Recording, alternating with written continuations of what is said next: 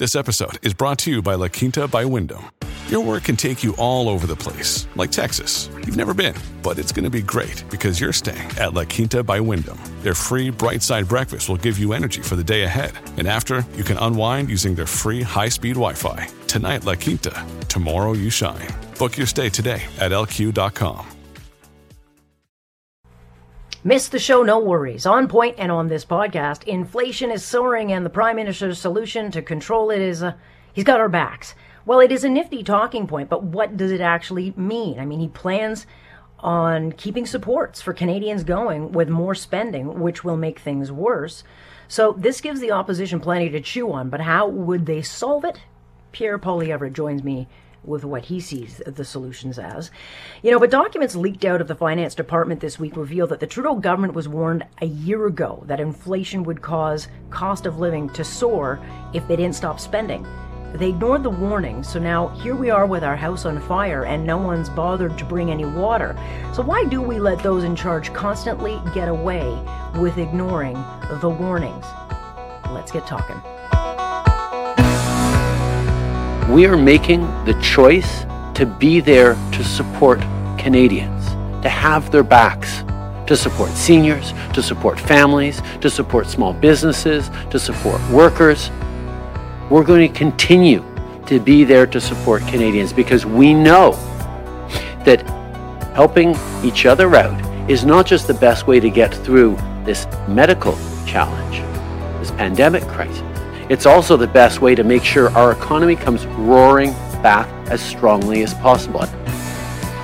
Nothing's roaring back because having our backs is not an actual plan to deal with rising inflation.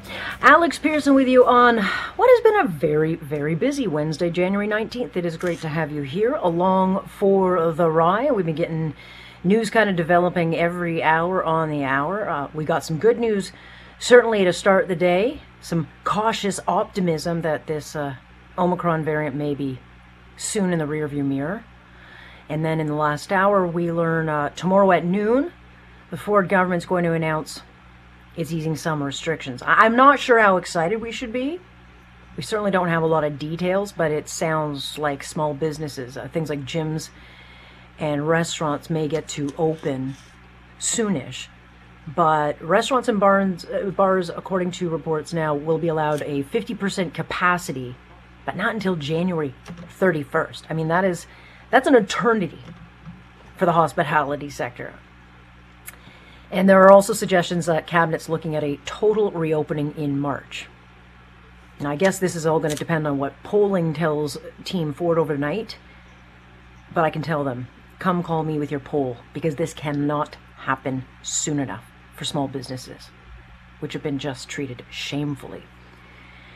And so Ford said he will be cautious, but the anger over this lockdown, this last one, it is palpable. So whatever's announced tomorrow, and we'll have all the details, of course, here, better be substantial because caution is killing people and certainly businesses every single day. Of course, the big news for parents, getting the old kiddies back to school, and I've done my own polling in the household. The review coming in the door by my son was, "Best day ever, Mom," which I will take. I consider that a win.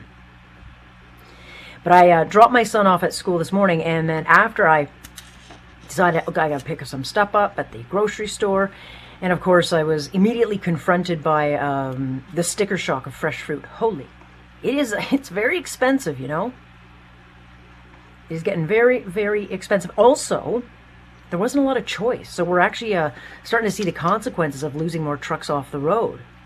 There's just not as much choice. So, and I'm standing at the cashier and I'm draining my wallet on food. And then I get this breaking news of inflation numbers as we hit this 3-decade high in Canada. We're at 4.8%, as you've been hearing in the news, and it's just going to keep going up. And when you start to look at some of the increases in costs, there's nothing in our life that is not more expensive. You look at cars up 7%, beef 12%, bacon 19%. Appliances, if you can get them, are up 10.4%, gas 33%, travel up 24%. It just goes on and on and on. And those who will be hurt most, of course, are those who can least afford it. And so this was a very big issue facing the Prime Minister today, who did his weekly delivery of vacuous talking points. And yeah, you can call me and say, hey, you're being snippy. I don't care. That is what we got. I listen to these press conferences and he says nothing, because he was asked over and over again, how are you going to rein in inflation? How are you going to make life more affordable? And what we got were these empty talking points where he repeatedly reminded us that, this is a global thing, the pandemic's causing this, the supply chains, and of course, yeah, they play a role, but he also conveniently leaves out the part where, this is not going to be short-lived, and his never-ending spending is making things worse. And so his go-to line, he kept saying, we've got your backs. He keeps saying that, Canadian, we've got your backs. But, what that actually means is that he's going to keep spending. Because as unclear as he was with his answers today, what he made pretty clear is that his government plans to keep supports going and keep them in place, even though, it's not going to help. And so reporters tried to push, how can you justify putting supports in place again? Because it's going to make inflation worse. And here is his justification. When we put forward our budget a year ago, we included specific stimulus spending to move forward to get out of this pandemic. That continues, but it was stimulus spending that would decrease as the economy picked up again, and we've demonstrated that our concern for fiscal responsibility is continuing to be a priority for us. Okay, look. We have not seen a properly costed budget from this government in over 2 years. We don't actually know the real state of our books. But what he said is the exact opposite of what the banks are warning must be done and what the financial watchdog is saying. And Yves Giroux, he tabled a report today which makes very, very clear that the $100 billion in stimulus spending that Trudeau says he budgeted, it's not justified. Neither is the $540 billion in additional spending, which will just drive up inflation. And there are things he can do to cool things down. He could pause his clean fuel tax or his payroll tax. He can rein in spending. He just won't. He's got one strategy: more supports, more supports. I mean, somehow our Prime Minister thinks he can spend us out of inflation, which, if he can, my God, he is a magician. But newly released documents that were obtained by the Canadian press reveal on Tuesday that Trudeau and his finance minister, Chrystia Freeland, they were warned a year ago that inflation was a real threat, it was not short term, and that they had to get their house in order. And they just, kept spending and spending. After all, do not forget, it was Mr. Trudeau himself who admitted on the third day of the election that he doesn't pay attention to this. You'll forgive me if I don't think about monetary policy. You'll understand that I think about families. He thought he was being cute in that moment, but you know what? That should have been a very telling moment for Canadians. It is families who are being hurt by all this spending, which may buy him good polling numbers in the short term, but it is actually coming home, to roost. The chickens are coming home to roost. And he's gotten away with a lot. He gets away with everything, but I don't think he can hide the curse of inflation. Because we have talked about it time and again. Canadians are living paycheck to paycheck. We have people who just literally cannot afford the cost of living. And if he doesn't change course, it's going to be done for him. With interest rate hikes, or worse, it'll lead to a recession. How is that having our backs? Why do you say there is a disconnect to what we're hearing from StatsCan and what the actual story is? Very good question. In the United States, the United Kingdom, so some of the other major economies around the world, it is standard practice to include used vehicle prices in the Consumer Price Index measure of inflation. Canada is an exception. Statistics Canada doesn't capture used vehicle prices. It uses new prices as a bit of a proxy, and they're not rising anywhere nearly as rapidly. I think that's a major issue. That is the voice of Derek Holt, and he's the head of capital market economics over at the Bank of Nova Scotia. And I spoke with him back on December 16th. And that is when he said that he believes we're getting fake data from Stats Canada when it comes to the true rate of inflation. And so on that day, December 16th, he said he felt inflation was closer to 6% and levels that they're seeing in the United States. And he qualifies that, saying they don't calculate things like the used car sales, which we have seen skyrocket during the pandemic. But StatScan also doesn't factor in things like real estate, which is a major contributor. So he believes inflation is higher than what's being reported. But ultimately, the buck is going to stop with Justin Trudeau, or it should, on this issue. And certainly the opposition will chew on this meaty bone if they can buy one and afford one. But, what would their solution be? Let us ask. Pierre Poilievre joins us now, MP for Carleton, also the Shadow Minister for Finance. Good to have you. Good to be with you. All right. What do you make of these inflation numbers and the response by Mr. Trudeau that, he'll continue keeping supports in place? Well, today, again, we broke a 30-year record on inflation with 4.8% consumer price report.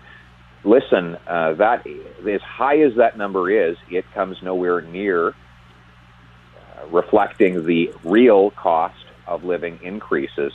Because, as you point out, our consumer price index does not include real estate prices, which have gone up a record-smashing 26% in 1 year. The Canadian Real Estate Association says that the typical benchmark price for a house in Canada is $811,000.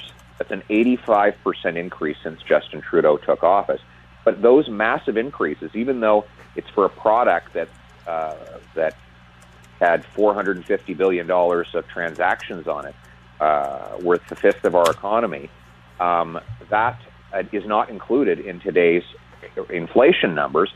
So our numbers are far worse than those that are being reported, and they are the result of the government funneling hundreds of billions of dollars of newly created, newly printed cash into our financial and mortgage system, which is driving up the cost of everything. Well, it is, but a lot of people will say, okay, but, the Conservatives also voted on these spending bills, and so if you signed off on them, ultimately that is a sign-off and approval of that. But we didn't. We voted for early supports back in spring of 2020. That's almost 2 years ago. But we stopped supporting the government spending over a year ago now. We voted against its budgets, its economic updates, its most recent spending bill. So people who say that are just factually wrong. And so a lot of people will say, okay, it's easy to be the armchair critic, but what would you actually do to solve this? Like, how do you get money back in the pockets of everyday Canadians? Well, the government should cancel its $100 billion so-called stimulus. It's not stimulating economic growth. It's simply stimulating inflation. We don't need any additional government spending. We've had $500 billion of extra spending measures in the last 2 years. Only a third of it, by the way, had nothing to do with COVID, according to the parliamentary budget officer. We already have far too much government money in the economy, and those extra dollars are chasing fewer goods and bidding up prices. So we've got to get government spending to normal pre-COVID levels, pass a pay-as-you-go law that requires government find $1 of savings for every new dollar of unbudgeted spending, and cancel the tax increases on gas and wages that Trudeau brought in on January 1st, only 3 weeks ago. Those things would go a long way to reversing the inflation that Justin Trudeau and his government have helped cause.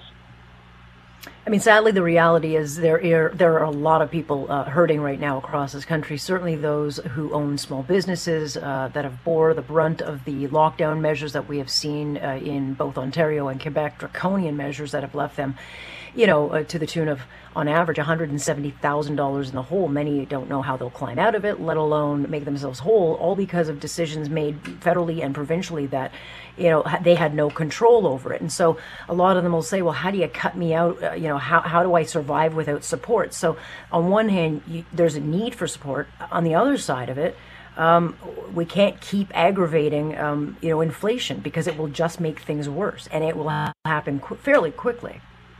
Well, you're seeing it happen now. Listen, it's very simple. If you create cash without creating the stuff cash buys, you just get more expensive stuff. And it's like if you have an economy that has 10 loaves of bread and $10, well, each loaf costs $1. If you double the number of dollars to 20, well, then each loaf will go up to $2. It's very simple. And that's what we've been doing. You know what's ironic about the inflation? Trudeau claims it's some global phenomenon that he has no control over. Listen, what's been going up in price? We'll start with real estate. Land is up 20% year over year. Land does not have a foreign supply chain. It's not delivered here on a ship. It's not stuck at a port, and it can't catch COVID. So it has nothing to do with those things. And overall buildings, well, they're up 26%. But almost all of the housing in Canada today was built before COVID ever happened, and so it would be unaffected by any supply chain impacts that have occurred recently. Let's move on to other costs. The cost of bacon is up 19%, beef up 12%. We have among the most abundant supply of farmland per capita in the world. We can grow our own food here in this country. So why would we be relying on foreign supply chains for our food or energy? Gas prices are up 33% year over year. We have the third biggest supply of petroleum on Earth. Why would we be dependent on some foreign price for our gas costs? And finally, home heating. We have a domestic, or at least a continental market for natural gas, and Canada has 1,300 trillion cubic feet of natural gas here in this country, yet gas to heat your home is up 20%. So the things that are going up the fastest are those things we have right here in Canada: land, energy, and food. Yeah. Why is it that the stuff we make at home is becoming more expensive? Well, it shouldn't be, but the reality is we don't have a parliament sitting yet. I'm not sure when you guys get back to work. I think it's the second week of February or the first week of February, but it's not going to take long for average day Canadians who are really falling behind to start feeling this, and they're going to want action. They're not going to want political fights, and all of the things that you propose would take time to do. We should have done it a long time ago, but we're in this position now. So how do you, in a minority government, get opposition NDP, which don't mind spending money, on board to actually come up with a tangible plan to get instant relief? People need relief now. Yes, well, we could roll back the carbon tax now. We could roll back the recent CPP and EI payroll tax increases now. We could cut other taxes now. We could also cancel the additional spending the government is bringing out now, so that we stop inflating the cost of goods and services now. All of those things could happen now, but it takes a total reversal of the direction that the government is on now. Yeah, now doesn't seem like time is on our side, but nonetheless, hopefully we get some answers and start seeing some change in direction, but nonetheless, we will stay tuned. Thanks very much for your time. Appreciate it. You know what some people are saying? It's Justinflation. I agree with that. What do you think? It's a talking point there. It's catching on, but is nonetheless, he will wear this either which way. Appreciate your time, Pat. Justinflation. There you go.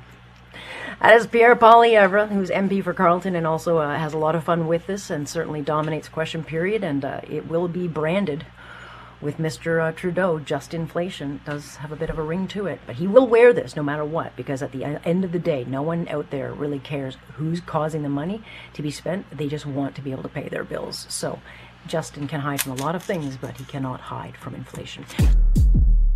We'll continue to move forward on supports in terms of housing, in terms of supports for workers, supports for families, because we recognize that rising cost of living and the prices of groceries and gas is a real pressure and stressor for many, many families. Well, Justin Trudeau's solution today to dealing with rising inflation is to spend more money on support programs, which is exactly the opposite of what he's being told to do and will make things much worse. And, he parks the blame for where we are today on things like supply chains and the pandemic, and that everyone around the globe is dealing with this. And, okay, there's legitimacy behind many of these things, but he conveniently fails to accept that his government's spending has made things much worse. And documents leaked out of the finance department on Tuesday reveal that his government was warned last year that, our house is on fire and this thing's not going to be temporary and it'll get out of control if you don't get things in check. And well, here we are with the house on fire and a prime minister whose best response is, we have your back. John Robson is executive director of Climate Change Nexus, also a columnist for Nationalpost. And John, your latest piece for the Post is pay no attention to that smoldering inflation. And you basically write about, the crises we all know are coming, yet no one bothers to do anything about it. And I would like to take credit for my timing because the same day inflation was top of the news. But in fact, the reason I wrote it is because my colleague Sabrina Mado had done one on Friday for NP Platform about the fact that nobody still claims really that inflation is transitory, but neither the Canadian nor the American authorities seem to want to do anything about it. And she quoted some people in the financial industry being unusually vehement about it. And when I read it, I thought, this is all very true and it's all very important. But there's one more thing that has to be said. The reason that our government and the American government don't want to do what you would normally do to try to rein in inflation, namely raise interest rates, is that they are in hock up to their eyeballs and they cannot afford it. If interest rates go up from under 1% to 3%, how on earth is Justin Trudeau or Joe Biden, or for that matter, the Republicans, right? Because Donald Trump, in his pseudo-conservatism, was no use at all on the spending front. Neither was George Bush Jr., to be frank. They can't deal with the rise in interest rates. What happens to the budgets of the Atlantic provinces if their interest payments triple? Right? It is insolvency is what happens. I mean, we're not talking about something way down the road now. We're talking about something right around the corner. And when you look at Justin Trudeau, he's good at a couple of things. He's good at insulting people and giving away money. He doesn't seem to have a lot of other useful skills, so it's not necessarily true that he knows all this and it's like, oh, I'm trapped. He may be absolutely as dim as he appears. But there are people who understand that we are in a hole. We have borrowed way too much. We're printing way too much money. We have disrupted the productivity of the economy. Even the capitalist cornucopia, if you do enough bad things to it, will produce less wealth.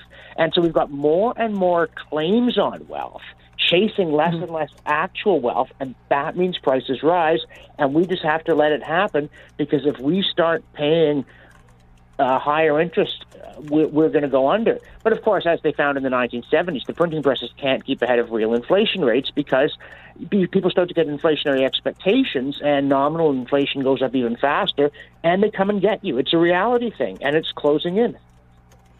Yeah, it is. And, no one actually dealt with the warnings of the crisis when it was happening. It's almost like the pandemic. Everyone knew there was a problem, and yet they rolled out the talking points of, we're prepared, don't worry, we got this, we're no SARS. I mean, it's almost like this is what we do now. We just have politicians who tell us what we want to hear, and then when the crisis hits, it's like, we've got your back, but they're not doing anything. Like, they never actually do anything. They didn't do anything with the pandemic other than write new talking points, but they won't do anything now to deal with inflation.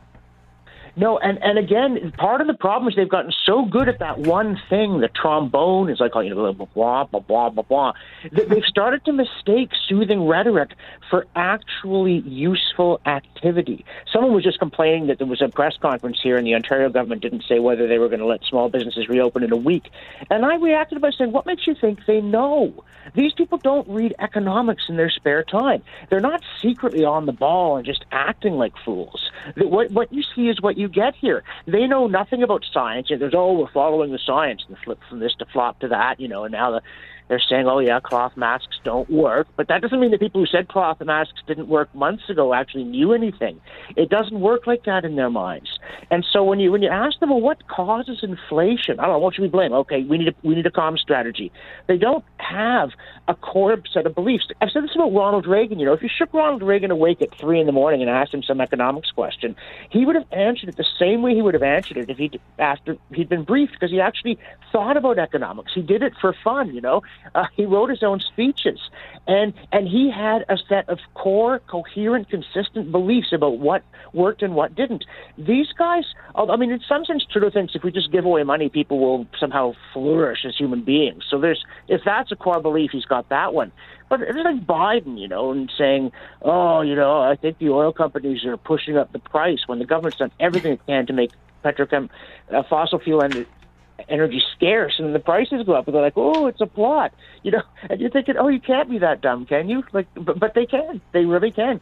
Trudeau knows nothing about inflation. He has no idea about this thing about, you know, velocity of money and prices and quantity of money, and he doesn't know any of that, and he's not about to learn it. It's not like he suddenly went, hey, somebody get me a book on inflation, and one that tells me the stuff I need to know, not the stuff I want to hear. That did not happen. No, it didn't. But he did say that the budget would balance itself. He also said things like, you know, we're going to grow the economy from the heart out. I mean, just nonsensical talking points. But keeping these politicians in check has become almost impossible because the way they do their press conferences, which are all now very controlled, you can't push back. You know, you get a chance to make a phone call and they ask only the people that they want to ask questions. And then you only get one question. You don't get a follow-up. So you can't push them off their talking points. I mean, I just talked to Tom Korski over at Blacklock's Reporter. I mean, his job is to hold these decision makers to account. And you yourself saw the story where you've got the fart catcher for the Bank of Canada basically saying, no, we don't let reporters like Blacklock's ask questions. There's a real cancer in this country now where we've got governments and politicians of all stripes who have used this pandemic to control the conversation, only allow their talking points out, and the media literally can't push back, and they don't seem to want to push back on that. Well, and there's your problem. I mean, and the citizens are complacent about it. But also, I do complain something about, in my column, I mentioned this, because I got this tweet about some conference. I think it was the IRPP was having on how election platforms are put together. And everybody's all giddy about listening to the insiders talk about how these meaningless, offensive, oily, vacuous documents are created. And so somebody rocks the boat. I remember one time back when Stephen Harper, you know, the feared libertarian right-wing Lord of Darkness, was engaged in deficit spending to save the economy. And Brian Lilly had asked Jim Flaherty whether they now believe that deficits stimulated the economy. And Flaherty said, well, you know, I'm not going to debate Keynesian economics with you. And to me, this was like the rule about don't eat things you can't pronounce, right? Don't discuss economic theories you can't say. It's Keynesian. But he sort of dismissed it. And then I was like, oh, you know, really, that redneck. And then they all went back to asking insider questions so they could be on the campaign plane and be buddy-buddy with these people. And so I really think that journalists in Canada, you know, we're meant to speak truth to power, not speak power to truth and reinforce official narratives, whether it's on deficits or COVID or whatever it may happen to be at the moment. But again, if the voters put up with it and the purchasers of media, if this is what they want, this is what people will sell them, I assure you. Whereas if we just looked at these politicians and said, no, you say something that makes sense and is consistent with what you said last week, or admits that what you said last week was wrong and you've now changed your view, until we do that, then of course they're going to keep doing it because, you know, if you build it, they will come. You get what you pay for. Yeah, I mean, en masse, they should say, no, we're not showing up to this until we can have a proper scrum where we can put the mic in your face and actually ask you questions. When you can do it that way, we'll show up. Otherwise, send us a press release. And it's not going to happen, sadly. All right, John, great article. It's a very timely one in the Post for us, and I appreciate you joining us. I appreciate you inviting me. That is John Robson, who writes for the Nationalpost, and this is a terrific piece and worth the read. Thank you for listening. Of course, you can join me live Monday through Friday, starting at 6:30 sharp. I'm Alex Pearson. This is On Point.